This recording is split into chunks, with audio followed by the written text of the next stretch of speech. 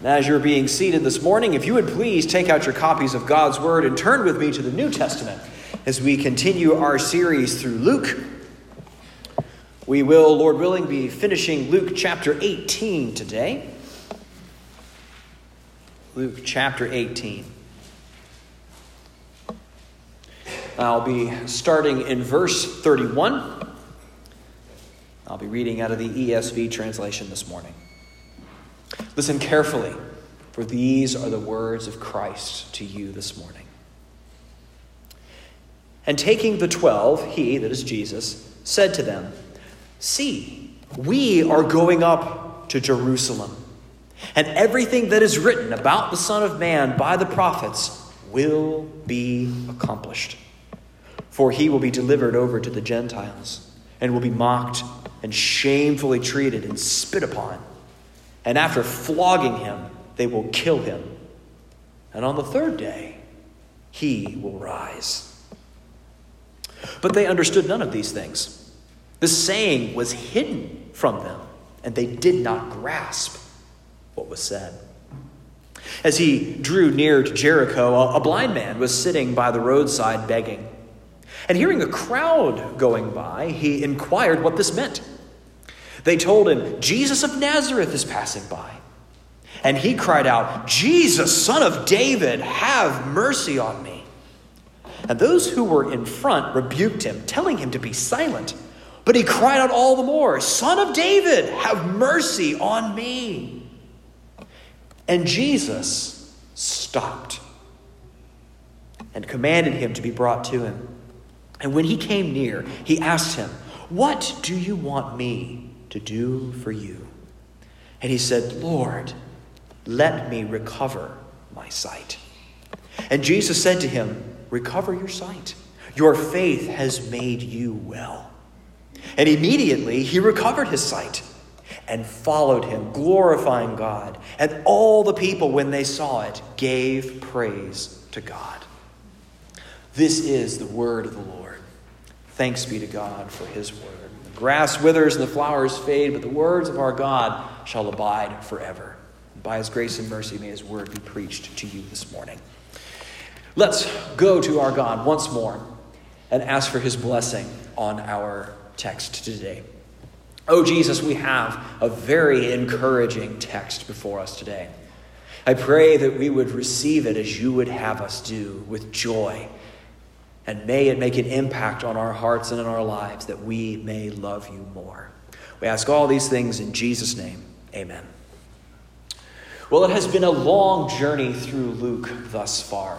And at this point in our study of the book, we're entering into a turning point for the rest of the gospel. We've seen so much over the last 18 chapters. We were introduced to who Jesus was at the beginning of the book, that he was both fully God and fully man at the same time, a blessed mystery that we are still peering into. And then as we saw this God-man, born of a virgin, was about his Father's business, which included healing people like no one else, having authority to teach and to rule over the spiritual world like no one else. And then amazingly, he started gathering disciples, people that we wouldn't expect him to pick, and bring them along with him and show that discipleship is not easy, but it's in fact taking up your cross daily and following after Christ down this road of oftentimes of suffering. And this whole time, Jesus has been on his way to Jerusalem. You see, Jesus has had a mandate that Jesus would live up to his name, that he would save and save his people from their sins. And what this would mean is to die on a cross, to shed his blood to pay for our sins. And we've been on the way this whole time. And these first 18 chapters of Luke have been spent on the last 33 years of Jesus' life. But as we move on into these next chapters 19 through the end of the book, we will be spending all of this time looking at the last 7 days of Jesus' life, typically called the Passion Week, or the week, the Holy Week, the week in which Christ goes to the cross ultimately. So here, Luke provides us this sort of pivot point, this introduction to this new section, a little highlighter showing, hey, this is what this story has been leading up to. So pay very close attention, because it's been more than Luke that's been building up to this. This whole portion of the book has been leading up to this moment. Ever since Adam and Eve broke the skin on that forbidden fruit, we have been looking forward to Jesus setting it right. Those prophecies that we read in our Old Testament reading, this was 700 years prior to this moment in history, pointing forward to one who would come and bring healing like no one else, but also provide a sacrifice for our sin that no one else could do. So that's what we're going to look at today. If you want to follow along, there's an outline that's been tucked into your bulletin. It has 2 points on it. And we're going to look at these 2 points today. So these are the things I want you to understand as we look at this text. The first is that Jesus is faithful even unto death. Jesus is faithful even unto death. And secondly, Jesus is faithful even unto the helpless, those that can't be faithful to him. Jesus is faithful even to the helpless. So we're going to take a look at our first point, which is, again, that Jesus is faithful even unto death. And looking at this first passage here. Jesus has never pretended that discipleship would be easy. Indeed, as we looked into these previous chapters, it would call for one to be willing to sell all that they have to follow after him if necessary. Nothing is to hold first priority in our lives other than Christ. And that it might call us to leave behind houses or lands or even family to follow after him faithfully. And as our scholars that I've read this week point out, we see in this passage, verses 31 through 34, that Jesus is willing to do the same. Indeed, has done the same. Offered great sacrifice for us. So when we look into this plan, Jesus begins in verse 31, "See, we are going up to Jerusalem, and everything that is written about the Son of Man by the prophets will be accomplished." Jesus is spelling out that this has always been the plan. Jesus going to the cross was not a story of political miscalculation or crossing paths too closely with the Romans, and that's how he ended up on the cross. Jesus' death on the cross was not an accident. This was not Jesus pressing his luck. This was a planned, calculated, purposeful sacrifice that he has. And we know that because it's been written down. When Jesus refers to the prophets, he refers back to passages like the one that we read. Isaiah 53, of one who would be crushed for our iniquities and be wounded for our sins. You could also look, we didn't read this passage today, but we could also look at Psalm 22. It gives a very vivid perspective of what the death of Christ would look like, thousands of years before crucifixion was even invented. We see it there in Psalm 22. Jesus shows us what sufferings are to be waiting for him. That he is going to be mocked, shamefully treated, spit upon, scourged, or flogged as it's translated here, and ultimately killed. This is what Jesus is willing to do for us. And taking away from that, it's amazing how often we are unwilling to stand up for him just for fear of facing that first one, of being mocked. How much more has Christ faced for us? Jesus is signing up for an absolutely brutal death. Blood had to be shed for our sin to be forgiven. One scholar and pastor had pointed out that we can often forget the physicality of this. He puts it this way: can we almost de-crucify Jesus, thinking of his sufferings almost as a doctrinal concept and not the inhumane blow upon blow that he endured from us, or for us, and from us?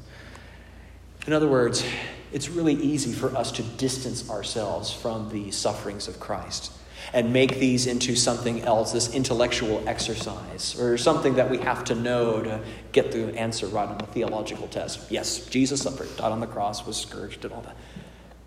It's very easy to push ourselves back from that, but we should think about this.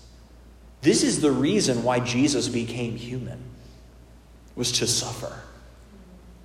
Spiritual beings do not have nerves. They cannot feel pain. Spiritual beings cannot die, but human beings can. This is what Christ has volunteered to do, to step into our flesh, take on a human nature, take on human nerves that would be set on fire in this passage and coming. For us. We do well to remember that when we go through periods of suffering. And we do ask, and it's not wrong to ask, Lord, why am I going through this? It's good to ask those questions, because that's something, because God is teaching us something through it. But we must never think, God, you are unfair to do this to me. He's been there. He's done what you've been through. He has felt that suffering. He gets it. He's not asking you to do anything more than he has already done for you. He had to bleed. He had to die. He had to become the suffering servant of the Lord, like what we saw of Isaiah 53. Now, of course, when we get to verse 33, in the last line, that Jesus says that he will rise again from the dead. He will not be defeated by this cross either, praise the Lord. But more on that in a minute. For right now, let's take a look at the disciples' reaction. The disciples don't get it. Comforted by that. Luke really wants us to see that the disciples don't get it, because he mentions it 3 times, 3 sentences, that this is the case. But why would that be? Is Jesus being a bad communicator? Not at all. He's the greatest teacher that's ever walked the face of the earth. Jesus isn't being unclear. So why are they not understanding? Why don't they get it? I think this middle line is the most crucial. Right in the middle of verse 34. It says, this saying was hidden from them. This is your fancy seminarian concept.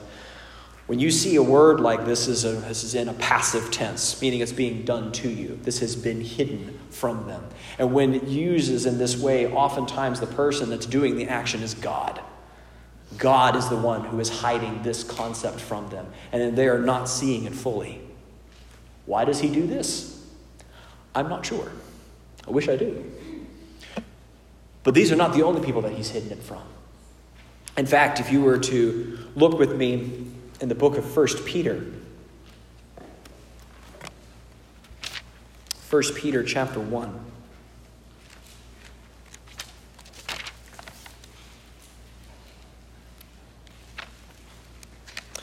First Peter chapter 1.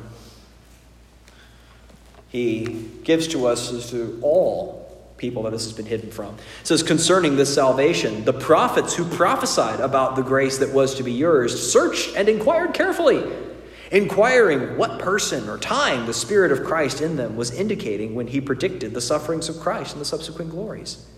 It was revealed to them that they were serving not themselves, but you in the things that have now been announced to you through those who preach the good news to you by the Holy Spirit sent from heaven. Things into which angels long to look. Even the angels weren't fully aware of what was going on here. There was a divine mystery that was taking place. How is it that God would redeem his people and bring in the rest of the world to be a part of it? And I say this is something that we need to get used to with God. That there are mysteries there. And that's a wonderful divine prerogative that he has. He has all knowledge, far more than we could ever grasp. He has more power than we could ever muster. And we trust him with that. He didn't reveal it to them at this point. He was going to. And he said those things so that it would be clear to them when they did finally see him rise from the dead. But for the moment, it's been a mystery. For the moment, Jesus is going to have to press on alone.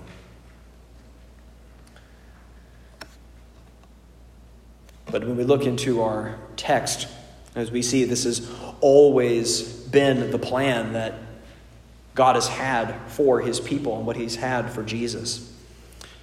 But there's more that is going to be accomplished here. Yes, Christ is going to go and suffer and die for us. And we, on the other side of this passage, see this as a fulfilled thing. It's interesting when he uses the word back in verse 31, when it says everything that was written about the Son of Man by the prophets will be accomplished. The word that's used there for accomplished is the same word that Jesus utters on the cross when he says, it is finished. It's the same word there. That he has done everything that needs to be done for our salvation. But that's not the end of the blessings that Christ has for us. And for that, we're going to get a foretaste as we look into verse 35 and as we move into our second point, that Jesus is faithful even unto the helpless. We've seen that Jesus is holding up his end of the promise. That even when that involves his death, Jesus will come through for us. How many of us have canceled plans just because we didn't feel like it that day? We have been unfaithful to each other over much smaller promises, but Christ has been faithful to us to the ultimate promise. And now we'll see that this faithfulness that we can count on for us here that are helpless. Let's get into verse 35. So as Jesus is drawing near to Jericho, a blind man was sitting by the roadside begging. Here we are introduced to a new character, this blind man. Now he shows up in two other Gospels, in Matthew and Mark. Now if you're to read these other Gospels, you may see and notice that there are some differences here. Matthew says that there are two blind men. Mark only mentions the one and calls him blind Bartimaeus. Both Matthew and Mark seem to indicate that these blind men are healed as Jesus is leaving Jericho. And here it appears that he's going to heal this one on his way to Jericho. What are we supposed to make of all of these differences? Do we finally say, here's the contradictions that we see in Scripture. I guess we'll just pack it up and go home. That's the end of Christianity for us.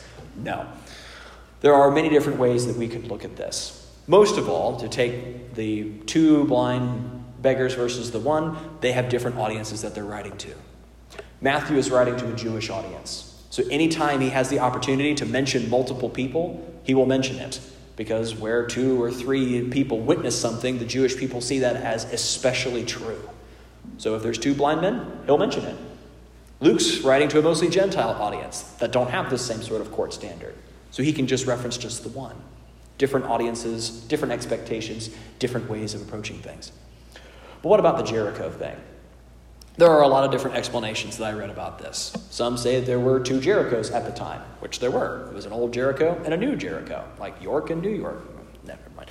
The old Jericho, my jokes really don't land most of the time. I don't know why I keep that. Anyway, so we have the old Jericho that Jesus could have been passing out of and into this new one that would have been mostly inhabited that this blind man could have come across. Others have said, and I favor this one, that the word that Luke uses here that means draw near to Jerusalem, draws near to Jericho, can also mean in the midst of Jericho. And that's the one that I think is more simpler. It kind of ties everything together. But however we explain that, there's 7 more explanations that I will spare you. But the point is that this blind man has been healed. And that's what we're going to look at. Everyone is agreed that this blind man was healed. Now, there's something unique about this blind man in that he can see better than most of the rest of the crowd. I don't mean physically, of course. What I mean is he has an insight into Jesus that's passing by that no one else seems to get. When he is sitting there begging by the road, who knows how long he's been making his living begging for bread and the charity of others, he hears all of this people's going by. It says, verse 36, hearing a crowd going by, he inquired what this meant.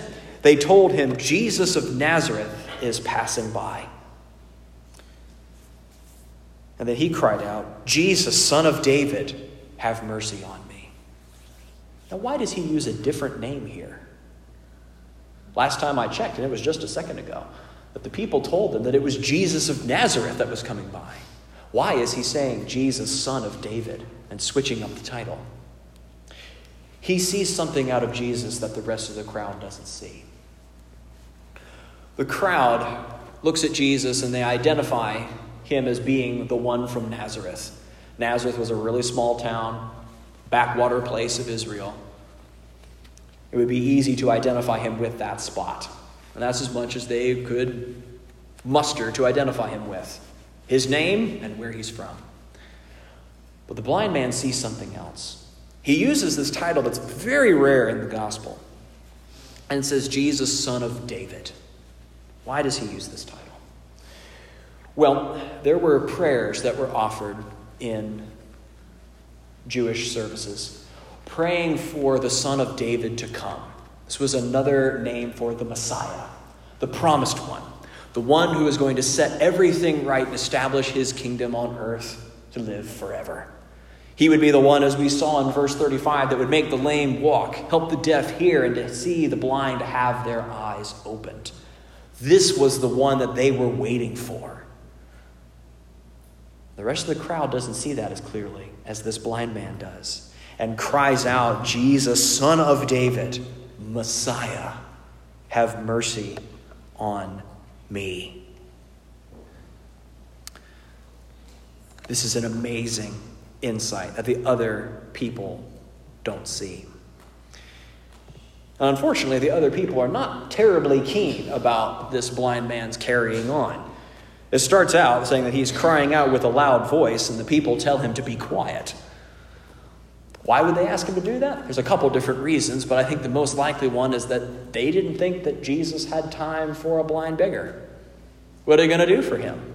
At that time, blindness was considered to be an incurable ailment. If you couldn't see, you were never going to see again. So why bother with this guy? There's a bunch of other people in the crowd. Let someone else give him a scrap of bread. But let's let Jesus go on. So they tell him to be quiet. But the beggar will have nothing of that. Instead, he cries out even more. The word that's used there is this almost animalistic scream that he is uttering here to get a hold of Jesus' attention. Thankfully, Jesus also thinks differently. And he stops. Now, I want you to think about that for a second. Where are we going? We're going to Jerusalem. Jesus is going to the climax of history. Everything that the Bible has been speaking about forever, he is on his way. Jericho is 18 miles away from Jerusalem. Another couple days and he's there. Wouldn't you want to just keep going? But Jesus stops and is willing to look where no one else is looking, and is willing to listen to the one that everyone else ignores, and provides the healing that no one else can. So he commands the blind man to be brought to him. And in Mark's gospel, it reports that he threw aside his cloak, which would have been like everything that he had, in order to come and to approach Jesus. And he asks that he would restore his sight. Remember, again, this was thought to be impossible at the time. But of course, Jesus, with a word, immediately heals this man, and his sight is restored. I had an engineering friend that was always particularly impressed with this miracle. He had said, it's like, Jesus not only had to recover whatever was wrong with his eyes, but in all of these years of his blindness, his brain would have rewired itself to adapt more to the senses that he has. And that is something that we do know about in brain science today. So when Jesus heals him, he not only has to heal his eyes, he has to rewire all of his brain synapses in a moment. So it's a true engineer as he's thinking about all this thing. But this is just another Tuesday for Jesus. He heals this man and heals him fully, and tells him that his faith has made him well. Some translations also say that your faith has saved you. And I think that's what it's getting at here in this text. That he has not only been saved from his blindness, but he's been saved from his sin. Because look what he does. That he goes and he follows after Christ immediately. and glorifies him and praises him all the way. This is a beautiful first look at to what a restored world is going to look like. Yes, Jesus is going to the cross, and that is something that we have to come to grips with first. That when we look around at the broken world that's around us, why is there blindness? Why is there death? Why is there suffering in the world? It's our sin. There's no other explanation for it. It's not just this is how the world is, or we made it that way. And Christ has come to take care of this foundational issue first, that our sin could be taken care of. That he would die in our place, because that's what our sin deserves. The smallest amount of it, of our sin, deserves eternal punishment from God. And yet somehow Jesus was able to absorb all of that punishment on our behalf. And then rose again, just as he said, just as the scripture said that he would. And now lives in heaven, ever interceding for us. This blind man is a beautiful picture of us. We are blind beggars on the side of the road. Some of us, the most blind of us, think that we see. Think that we know how the world works, and think that we know that here is how you get to heaven is by doing X, Y, or Z, working off of the stuff that we've made up in our own brains about what our God would be like. But instead of us being capable, we are helpless. But yet Jesus is faithful to the helpless. If we would just be honest with ourselves that we need healing from our sin, that we need salvation, that he would bring it to us. And that we can follow him today, just like this blind man. He will bring us along and continue to support us as we follow after Jesus forever. But there's hope even beyond this. One day, Christ is going to remake the world in which there is no more blindness anymore, in which there is no more sin anymore, in which there is no more suffering anymore, no more long prayer lists of the same name over and over. That day is coming. That day when the Messiah comes to reign forever. We will see it. We might have to die first, but we'll see it. That's the hope that we have for us. That's what this text will teach us. So what's our takeaway? What do we learn from this passage? Well, Jesus is the most faithful person in your life. He is there when others aren't, and stops and attends to you when no one else will. He has gone farther to save you than anyone else ever could, and will continue to care for you all the way through eternity. So trust him. Stop begging on the side of the road for your spouse to fulfill you, or your money to make you secure, or your own self to finally get your act together. Stop begging to people that can't help you, especially yourself. But instead, call out to Jesus. He will stop on the road, and he will save you even today. Have him cure you of the blindness of your own sin, and follow after him obediently and joyously. If you've never come to Christ, I pray that you would do that today. And if you have any questions as to where you stand with Jesus, or have questions about your life and where you might stand with this, please come and see me. If you've been in church for 5 minutes or 50 years, this is a question that we all need to answer and have a confident, full assurance that we are Christ and that we're following after him. So if there's any questions on that, please come and see me afterwards. And I would love to introduce you to the man who is faithful to you. Let's pray. Oh, Jesus, we thank you so much for taking on human flesh, for walking those physical roads, healing blind people, helpless people like us. Lord, you still walk these streets of our hearts. We are still blind in the world, and I ask that you would come and cure them.